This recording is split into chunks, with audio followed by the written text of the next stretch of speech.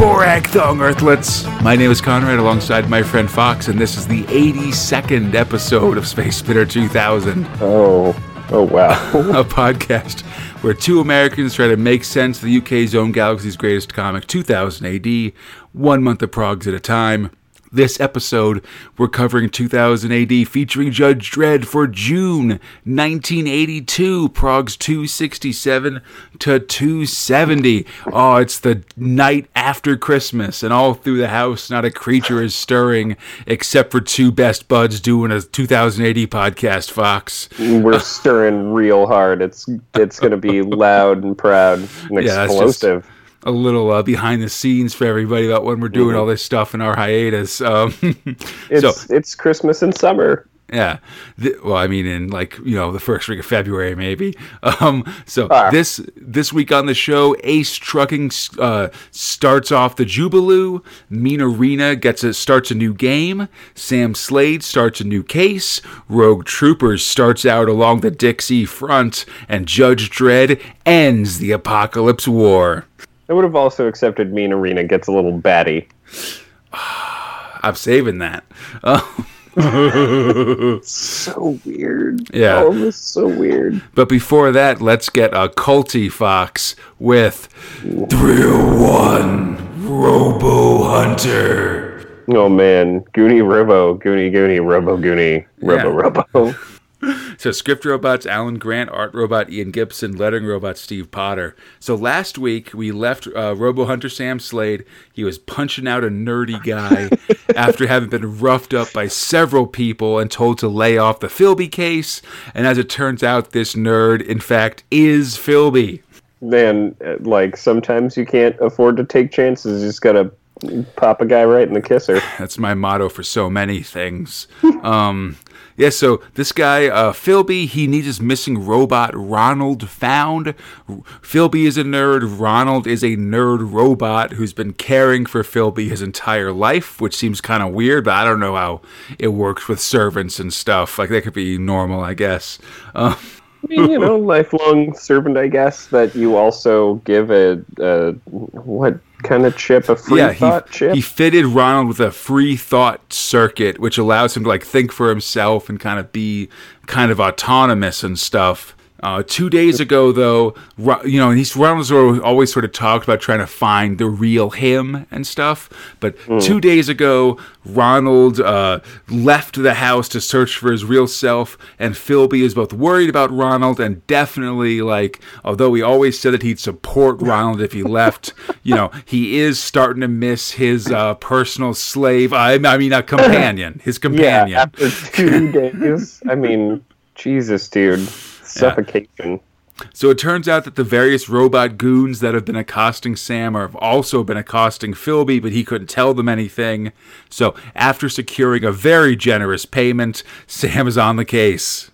The argument, it was 500, and then Stogie's not 1,000. Why not 2,000? Yeah, about 2,000. Pam. And it's just Sam's Sam's 2,000's a lot. I'll settle for 1,000. It's good move, good negotiating. Yeah, it's just only going up from here. Mm-hmm. Oh, God. So Sam decides that Ronald, being a free-thinking robot, has probably found his way to one of the various British robot cults that seem to exist in Britsit. Which maybe this is lost on me. Is this a thing? He eventually makes his way to the Goonie Temple, right? And the Goonie Temple, to me, this might not be the thing, but in the 80s, there was this guy, Some Young Moon, had a temple that people call the Mooney Temple sometimes. And then the Goonie Temple guys wear robes and chant various combinations of Robo Goonie. Like Fox said at the start of this thing, Robo Goonie, Goonie Robo, Goonie Robo, and that sounds very like Hare Krishna, who they always chant combinations of Hare and Krishna like that, I'd say. So this feels like a double sort of combo of making fun of those two things, if you ask me. Cults, man. They weird. Yeah, but way more mainstream, I feel like, maybe in the early 80s than they used to be, They always used to talk about being like Hare Krishna. Yeah, well, like, there used to be, like, a joke of there just being, like, Hare Krishnas at airports and stuff, and you never see those guys anymore, you know? Or I don't, at least. Pretty true. Yeah, I don't ever see them, thank God. Anyhow, the Goonie Temple guys can't reveal the names of their members, but Sam's pretty suspicious, so he has Hoagie infiltrate the cult. Meanwhile, Sam and Stogie... Not so wise. I mean, you know, you gotta count on Stogie or Hoagie at some point, I guess. But so Sam and Stogie go to check out Imperial Robotics, which is the company that built Ronald. But they stonewall him. Yeah, they stonewall him, but Sam won't let that kind of wall stop him, as we next see him climbing the literal wall of the robotics company to break in, and which of course, as he diehards his way into the production facility, goes right into the arms of some robot goons, which are the same punch bots. Yeah, they're just sort of like big like CPUs with punching gloves attached to them, boxing gloves. It's really great. They're super goons. Yeah. So inside Imperial Robotics, Sam hacks a computer. He learns that Ronald was probably part of a study called The Random Robot by Professor Q. But before he can learn what that means, he comes under attack by those robot thugs. And they're just punching away. Yeah. This time they aren't trying to warn Sam. They're trying to kill him. And there's a ton of them. But Sam manages to escape into a warehouse full of angry anti-intruder robots. Dude, and it's like a Scrooge McDuck-sized pool. Yeah, just a giant warehouse floor full of giant robots that Sam is sort of suspended above on an elevator, but it's slowly descending to the angry bots. So, to avoid this, Sam grabs a nearby rope and swings his way to safety. He manages to do this. He breaks out of a window, but he forgot that this whole situation was going on 4 stories up. So he falls 4 stories. He manages to land mostly safely, but does break his ankle. Which I had 4-story drop, just an ankle broken. Not bad. Yeah. Yeah. Holy Joe Smith. On the way home, he's accosted by East End Ernie, who's another one of the guys that's been leaning on him. Sam gives him the professor. Slaps him in the face. Yeah, like East End Ernie's a jerk. Totally. Yes. Yeah. Sam gives him the Professor Q info, but Ernie already knew that, so he slaps Sam in the face for his trouble. Sam stumbles home. The final insult being that Stogie is cutting his nicotine back another 10%. Ooh. Which, like, man, his ankle just got broken. I guess it's Stogie's job, but also... he knows what he's doing as part of Sam's treatment plan and stuff, I guess. Luckily, though, a broken ankle won't stop Sam Slade, Fox.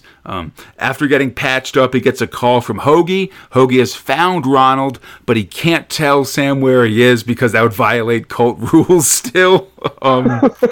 Sam is furious. Really yeah, and Hoagie goes to chant with his new buddy Ronald. Hey, all right. Yeah, man. Sam's he's got this problem, but he just doesn't have enough confidence in me. No, let's chant and be weird. Yep. Sam snags a hover car, basically doing like a, hey, you want to take this for a test drive? Sure, I'll be back in a couple of days kind of moves. It's so great. And, like, I guess just the robot can do nothing. He's just like, I guess he's going to test drive it, whatever. So Sam goes to see Professor Q, who is a robot professor at the local university. He quickly spills the beans to Sam. Ronald's free thought circuits have given him special abilities, which means that he can now read minds. Don't worry, Hal. There's some sci-fi gobbledygook for it. It doesn't matter. This was, like, so bizarre. It's just like, he's got this free thinking circuit and everyone's after him because he's a psychic robot. Yeah, now he's a psychic robot, including a bunch of Men in Black government agent droids that now attack Sam. Oh God, it gets so weird. Yeah, so weird. They try to arrest him for national security reasons, but suddenly the bell rings for class getting out and Sam loses them in the press of students. Sam then runs into the school swimming pool, bursting through the ladies' locker room, of course, and he hides in the only available spot, which is atop the highest diving board in the pool. Which, works for a small period of time. Yeah, until Secret Agent Bot 004 climbs up that very same board to get a better view to try to find Sam. And so, how do you get him off? You don't use the leg that works. You use the broken one to kick him in the face. Yeah. Sam uses his broken ankle to kick the agent off the side of the pool and escapes into it as the agent bots become increasingly nationalistic. They call Sam a filthy foreigner. They start singing "Rule Britannia" and stuff as they shoot him as he swims through the pool. As they shoot at everybody. Yeah, Rule Britannia. I don't know how that song goes, I gotta say. But so sorry. Eventually, Sam is able to take down the Men in Black bots, destroy their black boxes, so he can't be tracked. But then. After he takes down these secret agent bots, he realizes that he dropped Stogie in the pool. This is so awesome. It's like a page and a half of Joe just all that water. Yeah. All that water can't be good for a robot cigar, Fox. Sam jumps in. He carries Stogie back to his hotel room, does some desperate soldering and a little robo CPR, basically. And it finally manages to revive the robotic cigar, and we're back in business. He kisses Sam Slade's tongue a lot. Yeah, Stogie goes straight like Pepe Le Pew, you saved me, senor. Mwah, mwah, mwah, mwah, mwah. Yeah, it was adorable. He actually likes Stogie so much so that he jumped into a pool after him. Yeah, I appreciate Sam liking the occasional robot, and it's clear that he likes Hoagie to an extent too, although he's also exasperated by him, I'd say.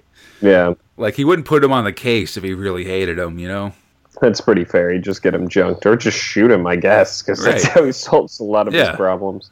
Anyhow, neat. Next time, back to the Philby case. This Philby case is getting problematic. Things are getting crazy with this robot cult, and then all the people coming after Sam for it. I'm just saying, if a man slaps me in the face after I give him the information that he requested I give him, I'm already pretty ticked, and then my foot breaks. You got to assume Sam is plotting revenge somehow. He's gonna, if this is any kind of noir story I'm familiar with, Sam's already got some idea that's going to end up taking out East End Ernie and the rest of these various goons, Shoot him. You'd hope so, at least. Mm-hmm. Well, I guess he's already taken it out on the special branch dudes. So there's some, it's all going to come together. But hey, speaking of just shooting them, Fox... It's Thrill 2 Rogue Trooper. There's a lot of just shooting them in this. That's true. Script robot Jerry Finley Day, art robot Colin Wilson, lettering robot Bill Nuttall. Oh man, this gets weird with the medic lady. Yeah. All the things that happen in this. So So this is really the first big Rogue epic, I'd say. The big continuing story of Rogue Trooper, Yes. I mean, even the other ones we've had have just sort of been 2 or 3 parters, and this is one's a big multi-parter. So, New Atlanta is being sabotaged by filth columnists. Our new friend Sister Sledge suits up as Rogue heads out to survey the damage, and then after a quick fake out as another lady dies, we see bubble domes starting to blow up all over the place. Rogue and the sister manage to gun down a few more filth columnists, I should say, as others shoot escaping Southers. The fighting's pretty tense, and we see Rogue and the sister go to try to go to the local broadcasting studio to try to raise the alarm, and they find everybody in there was gassed to death as well. It's not great for everybody in Dixieland. I mean, there's definitely a lot of death and destruction, but, all this sabotage is pointless without a ground assault, right? I mean, where are the real Norts? And the answer is, they're bearing down on us from the black hole/warp gate that dominates the sky of New Earth. The drop on Dixie has begun! And then the coolest things since Mach 1's, what is it? The not Frog Troopers, whatever. Sun Legion. They're this is very paragliding Invasion. from I feel like very like how Jerry Finley Day also had these kinds of kind of specialized Volgan troops in the pages of Invasion. We're starting to get them in Rogue Trooper as well. So yeah, the first wave of Norton invaders is the Sun Legion's space-launched hang glider troops. Fuck yes. As they rain down, the Southers have lost their air defenses, but Rogue is undeterred. He starts shooting them out of the sky, but even then there's too many of them. So instead, he has the Southers start blowing up fuel supplies and ammo dumps. The hot air messing up with the thermals in the air, causing these Sun Legion guys to sort of be blown off course or just be easily shot or like burned to death in midair. You know? Just because, like, if they decide to chance it and land, it's just a burning inferno waiting for them. It's great. Yeah, the Southers burn the ruins of their city, manage to throw off the Sun Legionnaires. That waves fails, but the Norts have other tricks up their sleeves as platoons of foot troops in watertight bubbles begin to assault the beaches. Like, have you seen two men per weird capsule? Have you seen like the Uma Thurman Avengers movie, Fox? Like not the Marvel one, but the one that's based on like the British TV show. Vaguely remember it. There's a part there's a part in that where they like walk into a base across the water in these like waterproof like plastic balls, and this is very similar to that. It seems like. Oh, that's real great. Yeah. From the sea come Nort Sea infantry and these inflatable bubble things. Oh, they're squashing dudes to death on the shores and threatening the Souther line. Bam! Squashed to death. It's exactly the balls deflating, squashing the life out of me. Squashed. Rogue borrows a bunch of seal bursters, and then leaving Helm and Bagman behind, he goes hunting beach ball troops. The only way to destroy the balls underwater is to get right up close to them and blow them away from point blank range, Fox. Yeah, and of course, like, I guess he can just breathe under toxic water. Yeah, he can like hold his breath and not be damaged by the like lethal chemicals in the water there. Man, he's genetically engineered. He's a GI. That's fair. Yeah. But then, of course, now he's come up for air and he's getting flanked. But he manages to, some Southers show up to provide covering fire, but then those guys are in turn killed by other covering fire. Oh, jeez. Oh, God, it's just all these people dying. What can we do? Dying and counter-dying. Just go back to shore and get back with your medic lady what you found. Rogue meets back up with Sister Sledge. They get a message from the Souther battle computer. The eastern flank of Dixie is all rolled up. Head west, young man, to safety. So let's head out. What? I didn't get that. Like, why young man? That's like a saying that's like... I forget the context of. There's something that's like sort of some guy asked what to do and the answer was like go west, young man. It's part of like Manifest Destiny for you know, American settlers and stuff. Like it was like a big newspaper headline or something like that. I want to say. You're not even kidding. That is an actual thing. It's a phrase often credited to the American author and newspaper editor Horace Greeley. Oh, hey, look at Conrad knowing stuff. But so pretty fair. The Souther survivors of the Dixie Front are moving out, but a few pockets of resistance are now under attack by psych gas. Oh, they're coming under effect of the Dreamweaver.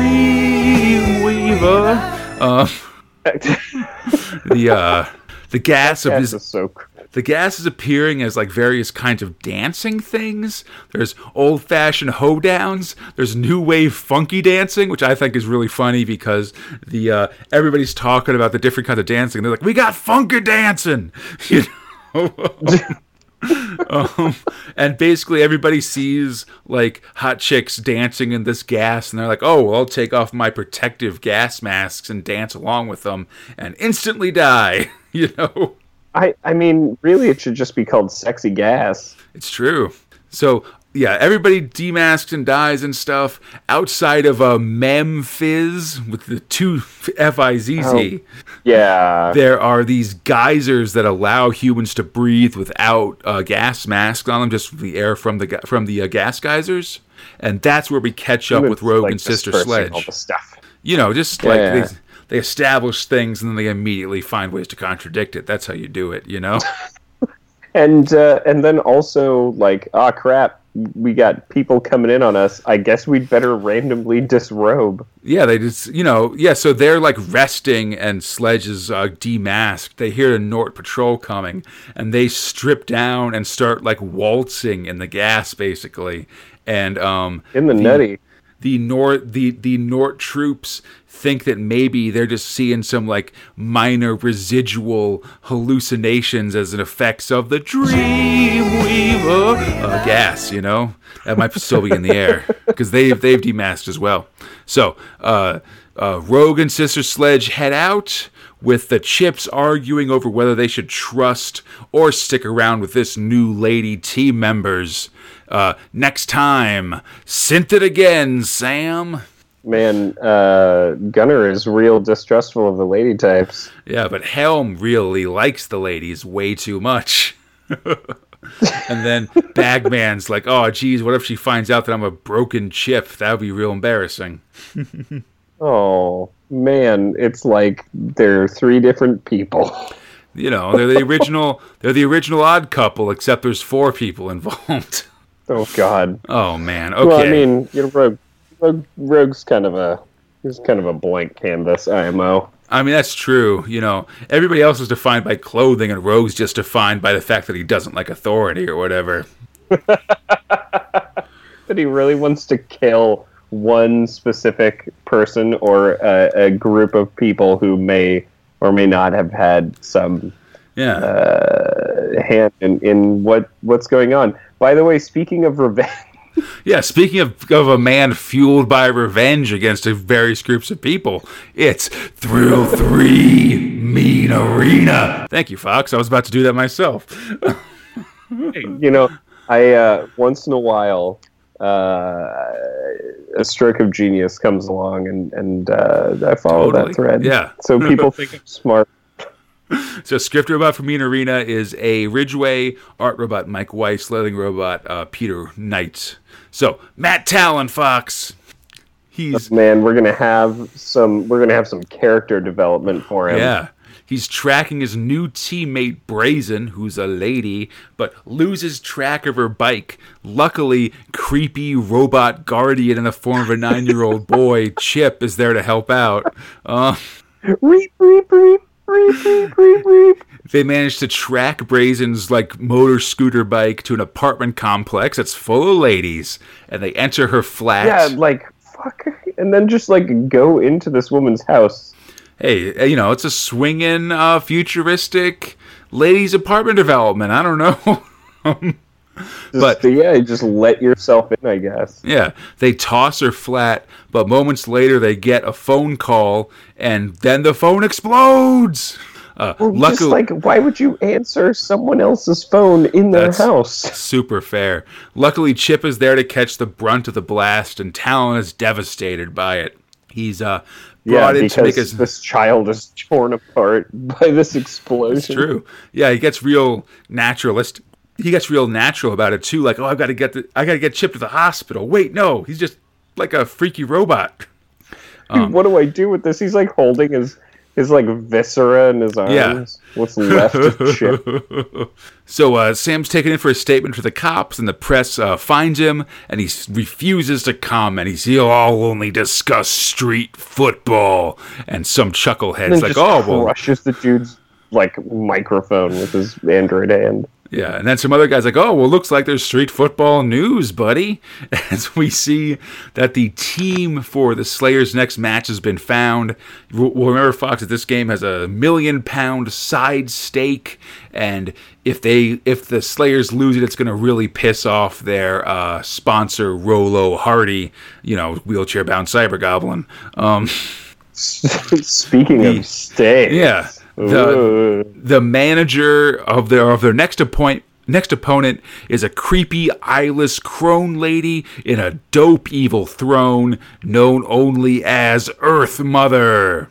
Although next prog, her name changes to Mother Vlad, so don't worry about it too much, because she's the boss of Mother Vlad's vampires, which she controls via telepathy. They take it to such an extreme. They're going crazy with it. Yeah, she controls them with telepathy. She's got full-on vampire teeth, and the Slayers are freaked out. They're more worried about losing Rolo Hardy's Kazi Flex sponsorship.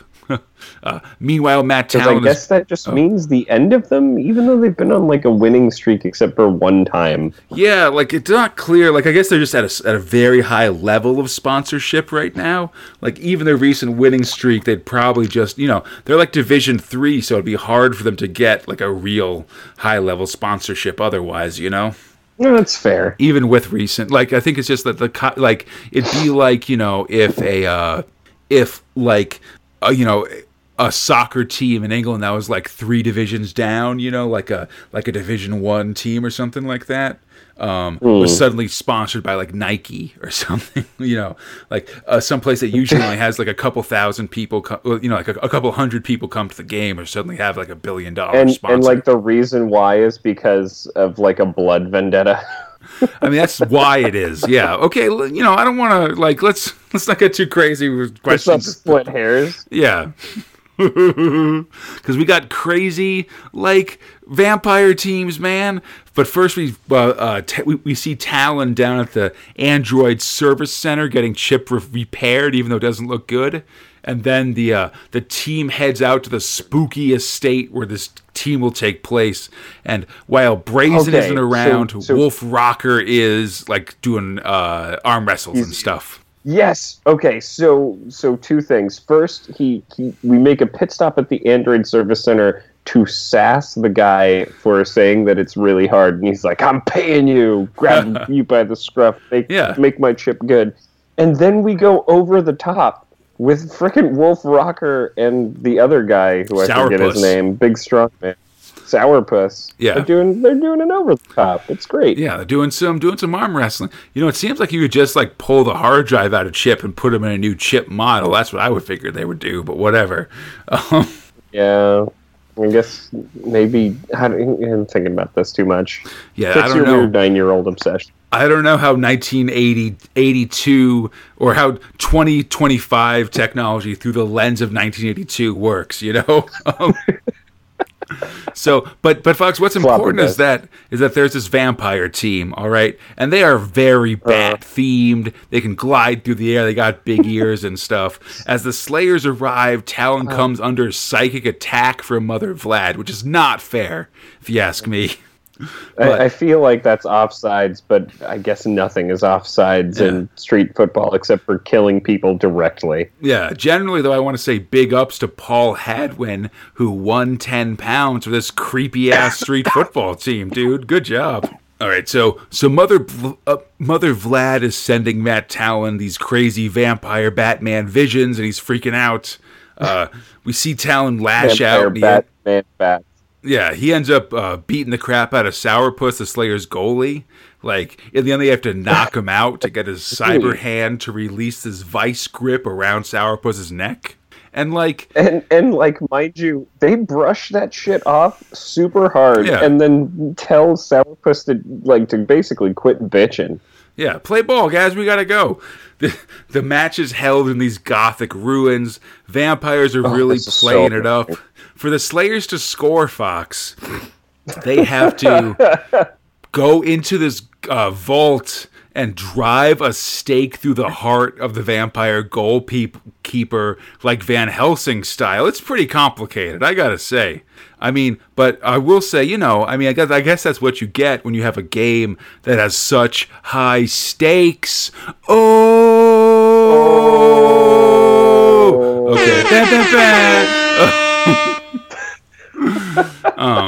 So the Slayers are in position for the start of the game.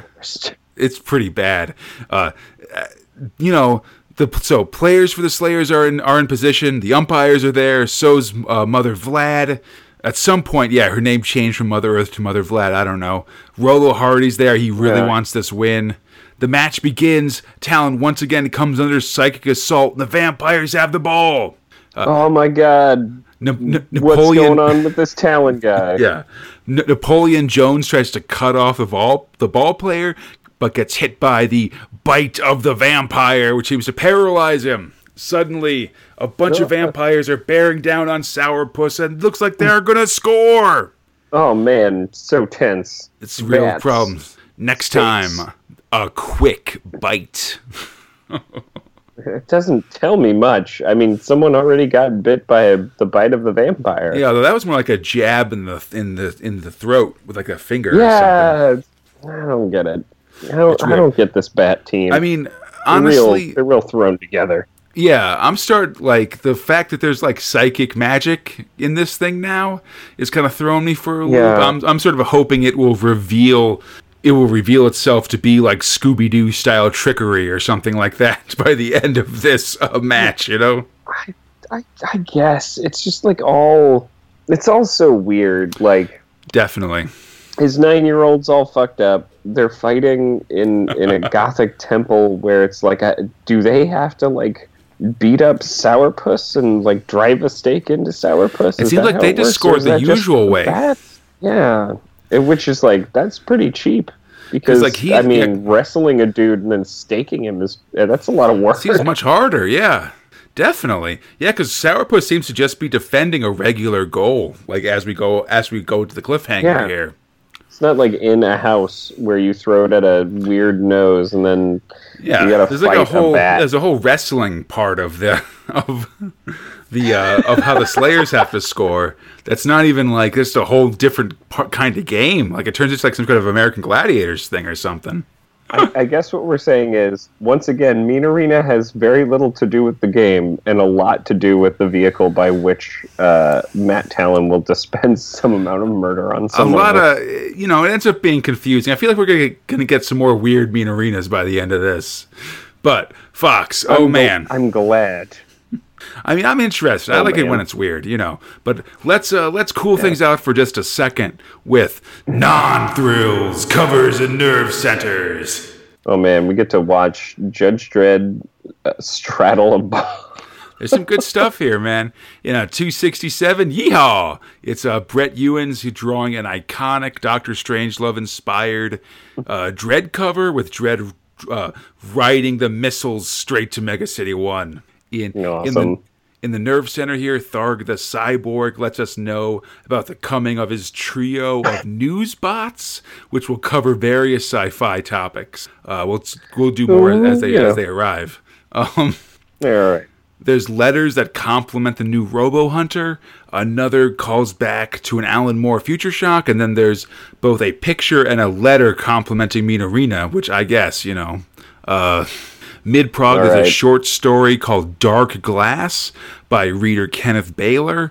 And it's kind of an interesting, kind of fun thing. It's from the perspective of a GI that died in the Quartz Massacre. And then there's also a bunch of fan art that's like, Will They Return? Oh, man. Which has a Nemesis. Fink Angel, Johnny Alpha and Wolf, and the Gronk, and Rojas and Hammerstein. Just to let you know, Fox, Fink will be back first. He'll be back this fall. And then Rojas and Hammerstein will be back last in 85. And then the... What? ABC Warriors? Yeah. ABC Warriors. ABC Warriors will be back as part of Nemesis the Warlock, so freak out. What? I've said too much. I've said too much already. And then Johnny, and then Strontium Dog and Nemesis will be back in the same prog. Both their stories will restart, but that's not till 1983. So a little bit of time still. So great. And then this prog ends with a pinup of Brazen from Mean Arena. So it makes me think maybe she's supposed to be a good guy or something, because it's kind of a good guy pose and stuff. It's not like she's all evil and stuff, but it's hard to tell. And plus, it's just hard to be evil when you ride a scooter. That's my stance. You can't be evil if you ride a scooter. I mean, you can only be so evil. You know what I mean?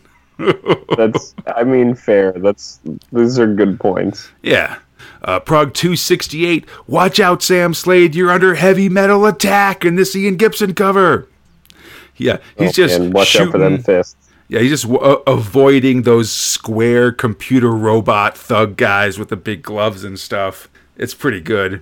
In the Nerve Center. Yes, you do. I wouldn't want to get punched. I don't want to get punched, man. Not by giant robot fists.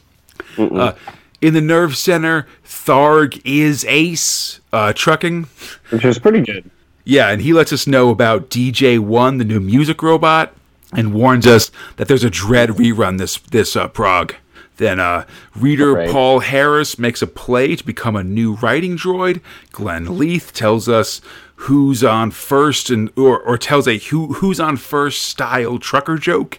And Daniel Greffield laments not being able to get 2080 in Hong Kong. Wow, that sucks. I just like naming these writers sometimes. There's also a picture of a melty frog enjoying 2000 AD. And then, which is pretty weird, but I'm into it. It says all aliens read 2000 AD. Mid-prog, we meet DJ1, who is the 2080 music robot, and he's like a caricature that is not super cool, I guess. But he's got music news, Fox. It's a lot of stuff about soundtracks, like the Blade Runner soundtrack, the Escape from New York soundtrack. Yeah. How Brett Ewins did an awesome Wolf-based cover for the album for an album by the band Tank. Or in how Duran Duran, I guess they wanted to meet Arthur C. Clarke in Shanghai, but then didn't, I guess? Which is a weird story. All right. And then readers, if you happen to be in early or in mid 1982, you can write in to get a single from a band called the Astronauts. Oh.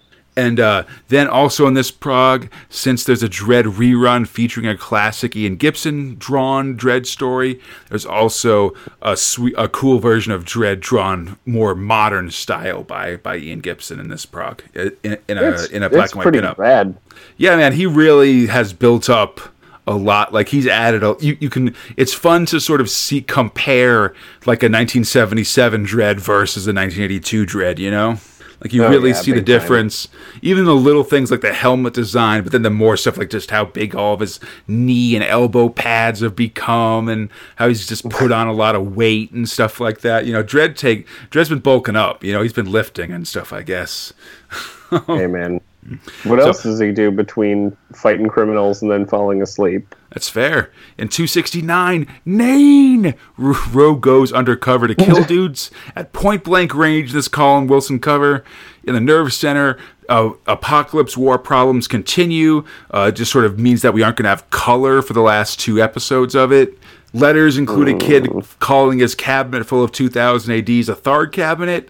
There's praise for T.B. Grover, a kid who's been beating arcade games and then signing 2080 names to all the high scores. That's great. And then another kid that made a top 10 list of Termite, like for songs and stuff. And while these songs are all clearly references to something, I'm not sure what they're references to, just in terms of like what's on the charts in this era and like what the 2080 stuff is. I don't know. There's also a picture of Dread of the Apocalypse War that could not more clearly be 3 100% traced Dread images. Wow. Mid-prog, we meet Specs, who is Tharg's sci-fi book review droid. He's got a weird speech impediment, like a cyber stutter, kind of. Yeah, I feel this. It makes me feel very weird. Yeah, I would say his reviews also are mostly just transcriptions of the backs of the books for these things. There's because it's not like why they're good. It's just sort of explaining what the plot is more. I'd say. But he covers God Emperor of Dune by Frank Herbert, The Crystal Singer by Anne McCaffrey, and Friday by Robert Heinlein, which, if you want to read a book, Fox, that starts off with a first-person account of a woman being raped and kind of being into it, written by an old white guy, that then turns into a platform for his crazy right-wing political views, Friday might be the book for you. Okay, so I know what I won't be reading on the plane. It's definitely Oh my something that, God. like, when I was a kid, I was really into Heinlein's, like, 50s and 60s, like, juvenile, like, action books. And then I read some of his other stuff, and I was like, whoa, this is probably too grown up for me. I'm not going to lie to you. Oh my God, that's real bad. Yeah. This prog ends with we see the start of an advertising comic for the forthcoming Secret of Nim movie with those crazy mice. And then Yeah, a new Secret of adventure. Nim. Totally. And then a new adventure of the Weetabix crew. They've now acquired some kind of crazy breakfast gun. They look so much like hash browns to me. They look 100% like McDonald's hash browns. Like, and it makes me really hungry for McDonald's hash browns, but then I remember it's Weetabix, which I feel like A weird breakfast cereal. I don't know. In Prague 270, Ace Garp is trying to get his love on in this romantic-ass cover by Massimo Bellardinelli. Beast! It's a half-size... very weird. Feek's wife is a weird lady. There's a half-size nerve center as there's more Secret of Nim action this week as Tharg the Explorer returns to Quaxon to recharge his Thor reserves. This prog also, we meet the third of Tharg's new droids, D-Mill, who covers film news. There's some discussion of just a rogues gallery of early 80s like sci-fi and fantasy hits. Blade Runner, Wrath of Khan, Tron, Conan the Barbarian, Krull, E.T., even Supergirl. Krull. God, Supergirl? Supergirl's not great, I gotta say. But, you know. It's really bad. It's got Faye Dunaway. I don't know what to tell you. Doesn't make things better. Hey, Supergirl is underwhelming, but you know it's not underwhelming, Fox? Oh man, I know exactly what's not underwhelming. 304, Judge Dredd. It's real good. It's real good. Script robot John Wagner and Alan Grant as T.B. Grover. Art robots Carlos Esquera and Ian Gibson. Lettering robot Tom Frame. So, okay, Fox. Dredd, picking up from last week, Dredd presses the button and 20 Tads home in on East Meg 1. Total annihilation devices. 3 make it through This is bad news. the East Meg 1 defense grid, and the entire city of East Meg 1 disappears from the face of the earth in a fiery holocaust. It's 500 billion man. people. You're just gone now. The blast is visible from from Mega City 1 on the other side of the planet.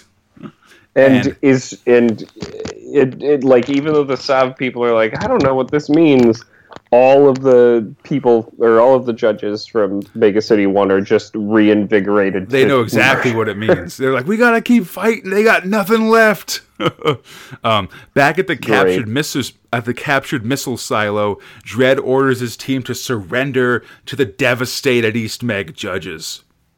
This was such a smart play. It's really hardcore. Because Kazan, like the war marshal, gets word of Dredd's actions, and because of that, he wants Dredd brought to him instead of just having the silo just be destroyed out of hand for being traitors, basically.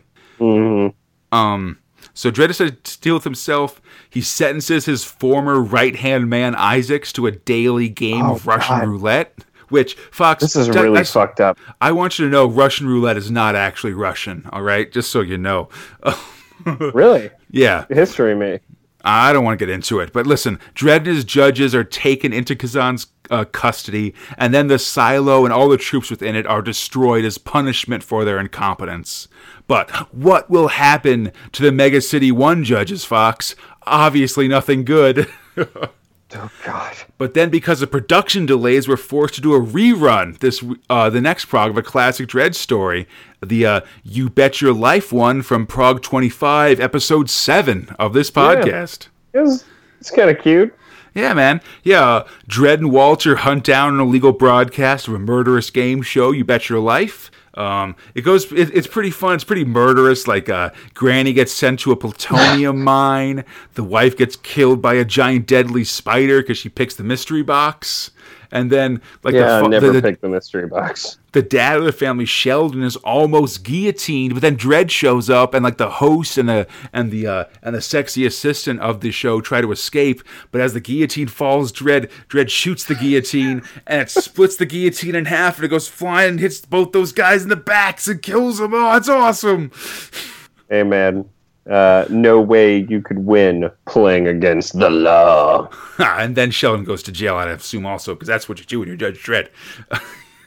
He probably arrested the audience while he was at it. Very likely. So, okay, let's get back to this Apocalypse War, Fox. The Mega City 1 defenders are fighting back against the remaining East Meg 1 army with renewed vigor as Kazan confronts Dredd and his team. He tosses them into the interrogation chamber, and it's only a matter of time before they're all broken. Luckily, though, the resistance is mobilizing, stub gun production is heating up, and Judge Hilda Bygod Magruder has reappeared, missing an arm, and is leading the troops against the Sovs. God, she looks so awesome. Yeah, man, she's just got bandages and a giant, Council of Five, like, insignia thing is just covering her whole shoulder where her arm used to be. So the tide is quickly changing, even as Dredd, of course, resists Kazan's torture methods. He won't scream or break or anything. The battles are going poorly for the Sovs. They have it at, like, full. Yeah, it's like, give him, like, put more on him. Like, the dial doesn't go any further. So great. The battle's going poorly. One of Kazan's generals suggests peace and gets shot in the face for his troubles. Anybody else want peace? Nope. We're good. After another round of Russian roulette, which remains not actually Russian, Isaacs decides to take a stand. He goes to the chief torturer. What does he want? Your prisoners! And then, boom, shot in the chest. So with the pistol. Isaacs frees Dredd and his team and lays it out, basically. Kazan will never surrender, but the East Meg troops are too loyal to try to overthrow him, so they basically need Dredd to kill the War Marshal to bring peace. So, they won't kill Kazan himself. Intercom. Yeah. So they won't kill Kazan himself, but they decide not to stop Dredd from killing Kazan, basically. Yeah. So he's on the intercom. Kazan hears this. He's like, "What the hell?" And nobody is doing anything. They all just basically hold him down as he gets walks killed. His way through the hallway, gun out, and people are just like, I'm just letting this happen, I guess. Yep. Eventually, Dredd makes his way to the command room. He finds War Marshal Kazan for crimes against Mega City 1. I sentence you to death. Blam! Kazan's last words are that he regrets nothing and apologizes for nothing. He dies, and Dredd accepts the terms of East Meg's unconditional surrenders. Oh, it's good. No terms. No terms. And the Apocalypse War is over. In the aftermath of the war, oh my gosh, Judge Magruder is sworn in as chief judge, and the Sov troops are dropped back at the smoking crater of East Meg 1. Could this be the catastrophe that Judge Dredd predicted? I mean, it's either that or there's worse to come. The end of the Apocalypse War! It's so awesome. You're so good. It's so good. Yeah. So that's the end of the Apocalypse War. I'll let you know the next big Dredd epic is in 1984. But there's a lot of stuff to do until then. We got to rebuild Mega City 1. There's going to be some Judge Child stuff. Maybe some werewolf action. Next time, Mecha City. What the fuck? Werewolves? Why werewolves? I've said too much already. But yeah, man. Oh, geez. Apocalypse War is so good, right? Oh, man. It may be my favorite Dredd epic. I like it a lot. I think it's I think it's my favorite at the moment, at least. It's definitely got the things I've talked about being missing from some of the other ones. This one, especially if you add in Blockmania along with it, really, besides sort of heroic Dredd action and just the scale of it, it has some really great Mega City 1 moments of just the city doing things. And then, just how far they were willing to go with this, with Dredd killing Griffin, with half the city being completely destroyed and stuff. It just sets a precedent for how far they can, go over the line and stuff in these mega epics that really, I think, makes, really adds stakes to these things for Judge Dredd. It's not like, I guess, like a stereotypical kind of comic book thing where something big happens, but then like there's a dimensional warp or something else happens and everything's back the way it used to be beforehand. Like Mega City 1. Yeah, like so many people died and so much of the city was just devastated, and we're honestly going to see like stories about dealing with the with I guess, no pun intended, the fallout of the Apocalypse War for the next year, for many years to come in Judge Dredd. I mean, I've been reading the new progs, I've been catching up, and there's a ton of like Apocalypse stuff in Judge Dredd right now. I mean, they had like a reunion of the squad that went to East Meg 1 and stuff. They like the 2017 Christmas special ends with Judge Dredd standing in front of a giant crater and someone saying like, "Oh yeah, this is East Meg 1." Like it's something that echoes through Judge Dredd for the rest of our time covering it, basically. Just that, there's one point where Dredd talks to a bunch of school kids and they kind of ask him the questions kids always ask cops, like, "Have you ever killed anyone?" And Dredd says, "Yes, millions." Like, it's ridiculous. Wow. Jesus. But it's also so good. I love this. This is a great epic, and just really just gives Dredd a chance to shine, give the city a chance to be amazing. It brings back so much of the stuff we've covered from previous things, whether it's like Max Normal during the Block War, or just the different parts of the city and stuff, and then reunites, give us like Judge Giant dying tragically, and then they don't play a huge part, but like Anderson and Hershey also coming back to do some stuff. And just setting up a new status quo for the city that's very interesting. You know what I mean? Yeah, absolutely. I mean, I'll get into it more because this is very clearly my leader for this month. But goddamn, do I love this epic? Totally, absolutely. Yeah, I'm adding some extra stuff in case this gets collected, so it gets wrapped up a little bit. But anyhow. Oh yeah. Oh man, after that it's hard to go forward, but let's check something out with Thrill 5 Future Shocks. At least they don't overstay their welcome. Yeah, there's a bunch of quick Alan Moore Future Shocks in this one. I think all of them are like two pages at most. First up, there is Skirmish. Script robot Alan Moore, art robot Dave Gibbons, lighting robot Tony Jacob. Just a little pre-meeting by the team that would go on to do Watchmen, of course. With this time getting together for just a little 2-pager, but some cool-looking extra-dimensional aliens that accidentally warp into a game of Space Invaders instead of actual Earth and get killed by the kid playing Space Invaders. Again, I think Gibbons, I'm sorry. Dave Gibbons is a great art for the robot, for the aliens. They look very fancy and stuff. Yeah. Next up, it's the Writing on the Wall. Script robot Alan Moore, art robot Jesus Redondo, lettering robot Tony Jacobs. This is a color Future Shock. We got 2 of those this month because Dredd was a rerun and then there were coloring problems with it. Yeah, so a pair of explorers are seeking to find the end of the galaxy. They've hit a literal giant brick wall that seems to span around all of space. It goes on forever, but they can depict some parts of it are different colors than others. So maybe if they scan it all, there'll be a message that they can find, although it's just light years wide and stuff. So the process takes months, but eventually they're able to process the images, the giant brick wall at the end of the universe. Oh my God. And written on it is, "Big George rules, okay?" So awesome. The bitter end. So great. It's pretty good, man. That's such a weird, I guess maybe UK only graffiti thing. We gotta find a way to bring it to America somehow. But the X rules, okay, formula. So next up is The Wild Frontier. Script robot Alan Moore, lettering robot Dave Gibbons, lettering robot Dave Gibbons also. So, oh man, Fox.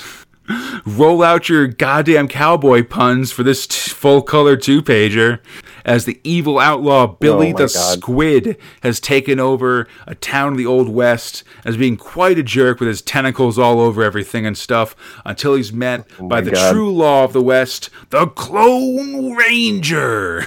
He's the pistol-packing polypoid. I demand more Wild West puns. That's all I can say. Dude, it's pretty great. Yeah.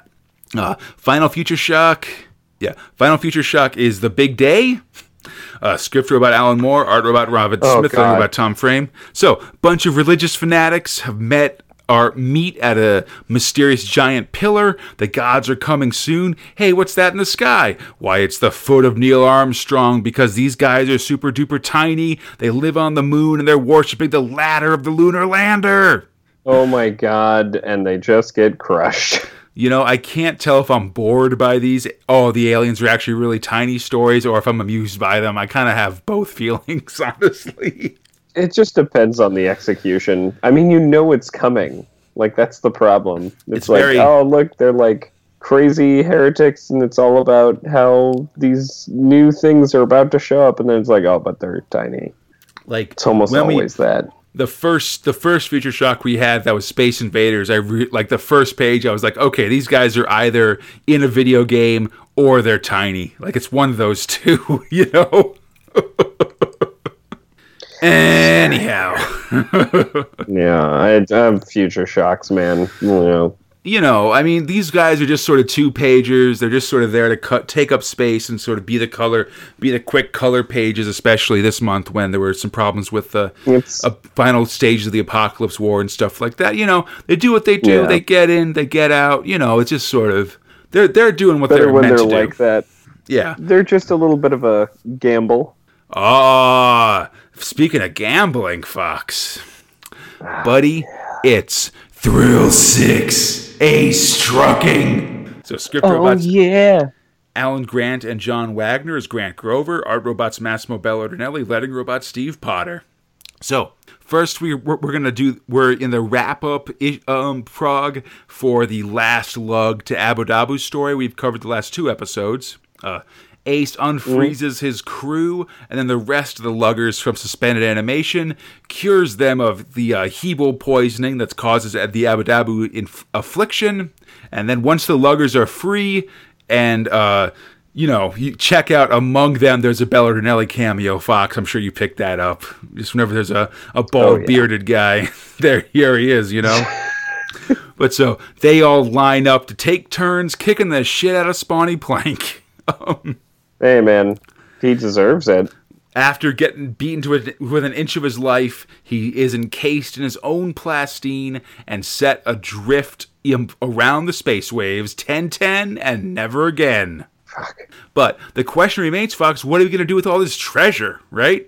I mean, we split it up. Oh, man, it must be cursed. Yeah, well, that's definitely Ace's thing. Like, man, this stuff is all cursed. We can't spend it. And all the superstitious luggers agree, of course. So Ace drops the freed truckers off at the local lugger union and then goes to collect the treasure because, of course, all that cursed stuff was a convenient lie and he wants to make all the money himself. But womp womp. He parked the Bloomaroo too close to a sun, and as the team arrives, they get there just in time to see the ship obliterated by the fiery inferno. Aw, man.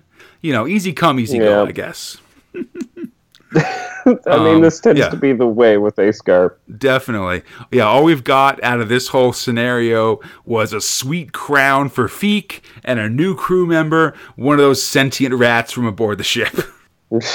Anyhow, enough of that, Fox. Let's go to Astropolis, a cool city on a big asteroid. Or it would be if all the aliens that live there weren't trying to escape. Something bad's coming to town. What is it? Why, it's time for the Jubilee, the annual Sluggers Convention. Just we see 1,000 space trucks come boiling out of the black, and then just a huge mass of crazy aliens just rushing forward to get involved in fights and gambling and drinking and all kinds of stuff. Oh man, may the Mac flow. Yeah, drink some Mac, gamble, get in a fight, cause some trouble. Yeah, and then gamble on the rebound. Yeah, Ace meets up with Fatty Arkle, of course, who drives his other truck. While Feek runs afoul of his wife, who he hasn't seen in 10 years. She's like a Skeletoid, but she's got boobs and like a big beehive hairdo or something. Yeah. She's weird looking. They independently wiggle. I love. And she's got they give them their own physics. She's got a very like Southern Belle by way of way of Minnie Mouse kind of personality, I'd say. Also, yeah. Weird. So GBH and Fatty compete in the Smack Up, which is a contest to drink basically a barrel of Mac. GBH loses, so awesome. But he's pretty much just doing it for fun, Fox. He's just trying to start things right by drinking an assload of Mac. Fatty Arkle actually wins, but now he's drinking so much that he'll be Nodside trucking for the rest of the Jubilee. He's just going to be knocked out for like the next week, basically. I mean, he's also belching fire. So. Oh, yeah. Anyhow, Ace checks his cash. It's time for the real challenge of the event, big time gambling. So let's roll some dice. Yeah. And he's real good. Yeah. Ace does well at the start, but he basically just sort of earns an armload of cash just to be his stake for the real gambling. Or, it would be, except once he gets there, he starts losing. And soon as he's lost it all, including the deeds to his 2 space trucks, to his biggest rival, Jago Kane. I'm telling you, man, this guy, just don't gamble against Jago Kane. Yeah. He's always got it out for you, bud. I don't care for this Jago Kane character, I must say. But what can he do, Fox? The answer. GBH is going to have to win the Battle of the Biffos, which is like, the muscle, the tough guy on a space truck. And then they'll use that. That ain't enough money to get our stuff back. Yeah. Well, okay. They're going to have to supplement that by making some big old bets in GBH's favor for when he wins. But they don't have any seed money for that, so how are they going to get that money, Fox? Oh, man, I have no idea. I guess maybe sell Feek's crown. Yeah, snag Feek's crown and pawn that shit, buddy.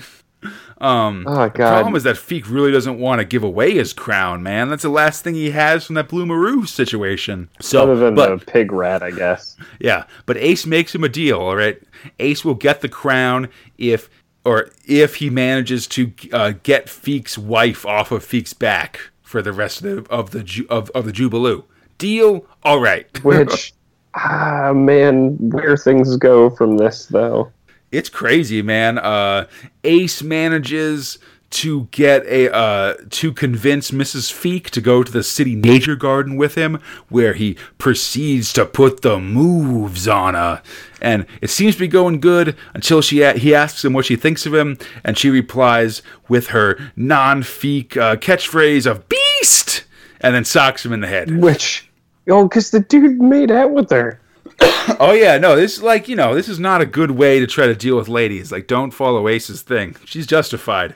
But with the romance option off the table, Ace resorts to more direct methods. He catches Mrs. Feek in a net and then mails her to the farthest place away in the galaxy they can think of. World's End. So, with that taken care of, the boys sell off Feek's crown and prepare for the Biffo match. But the guy they sell it to, our old buddy Slivy Weech, spills the info to Jago Kane, and Kane decides he's going to fix Ace good. Next time, Battle of the Biffos.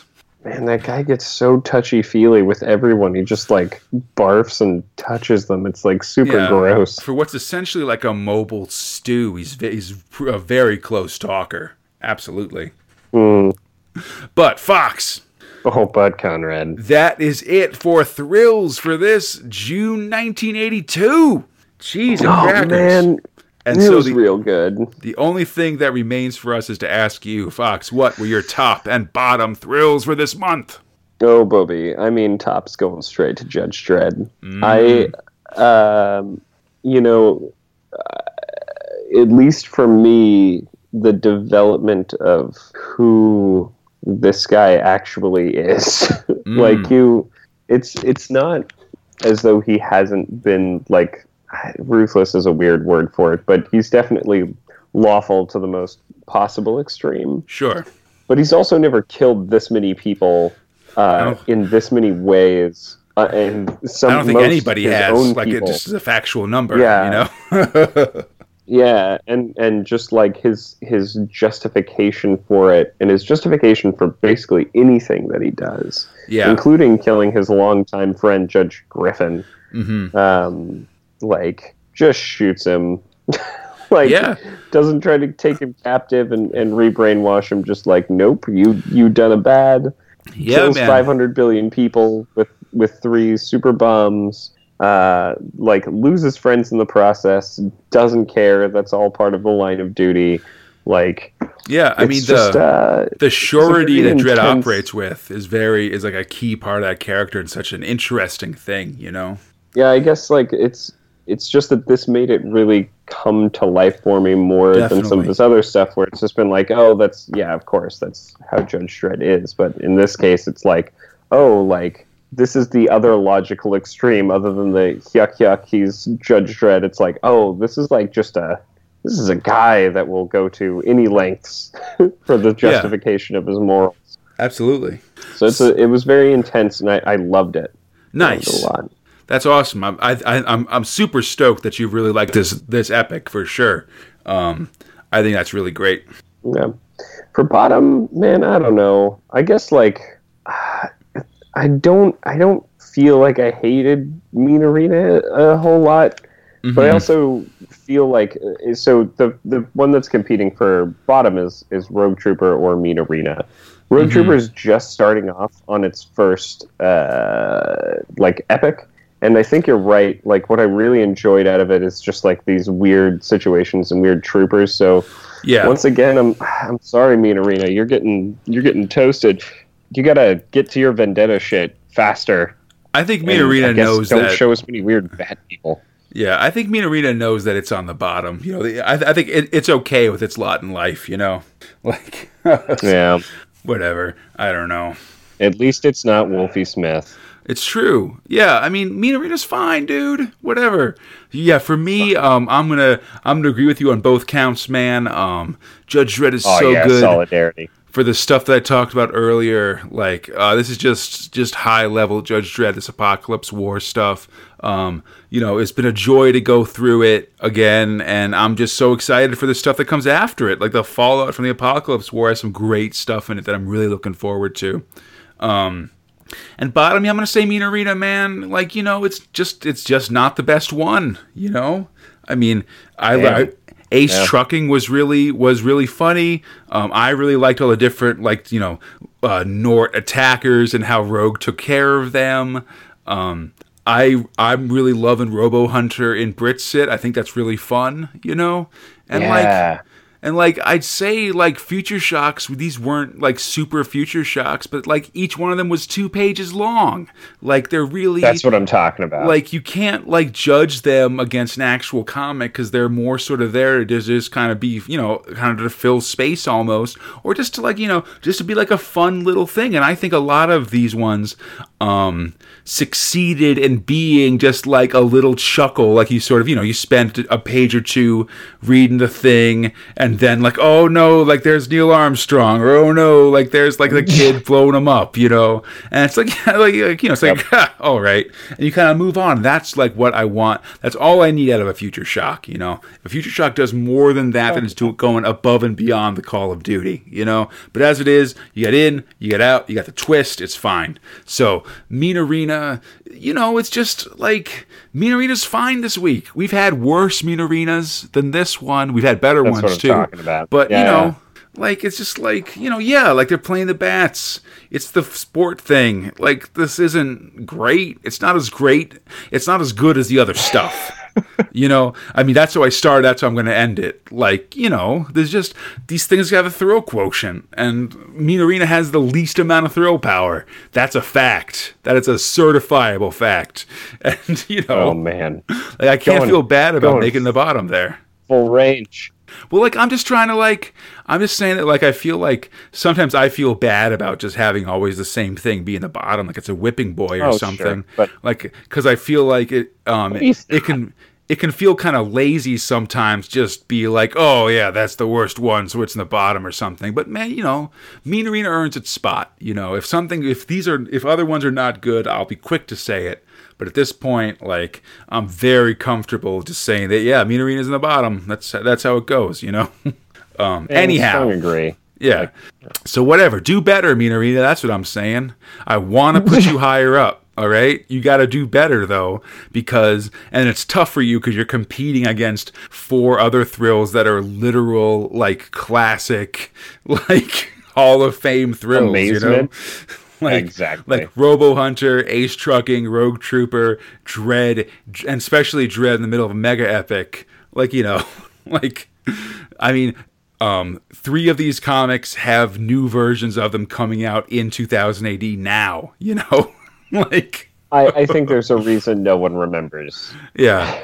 This comic. Whatever. Anyhow, I hope everybody enjoyed the show.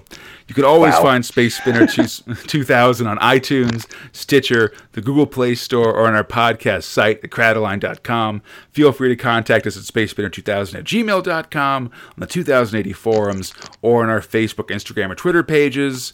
On Twitter at SpaceSpinner2K for everything else. Look up Space Spinner 2000. We should be there. Come back next time, which will be this Thursday, as we continue our schedule and cover the 1983 Judge Dredd Annual. It's a fun one. It's got a bunch of new content, a couple new stories drawn by Carlos Esquerra, and classic Dredd stories by Mick McMahon. A lot of it's about the fallout from the Apocalypse War, so I'm pretty excited that we finished it this episode, I gotta say. Like, we'll see like what Max Normal is up to now that the city's in ruins and stuff like that. It should be a good time. Hell yeah, man. Yeah, buddy. And until then, I'm Conrad, he's Fox, and we are Space Spinner 2000. Splundig for Thrig! Splundig for Thrig!